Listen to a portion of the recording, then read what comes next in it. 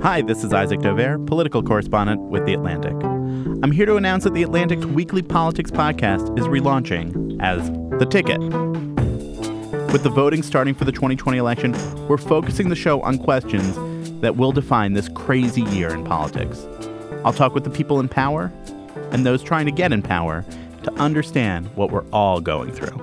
We are in a moment no less dire than my ancestors and our ancestors faced. They used the power of the presidency to call the president of Ukraine and ask for dirt on an American citizen, on a political rival.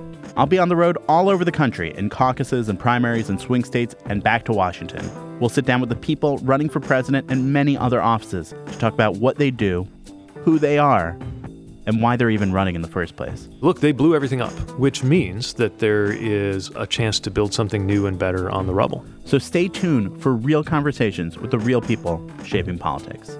If you've been subscribed to Radio Atlantic, you don't have to do anything. New episodes will arrive in the same feed as they do each week. If you're new to the show, just look for The Ticket, Politics from The Atlantic, wherever you get your podcasts.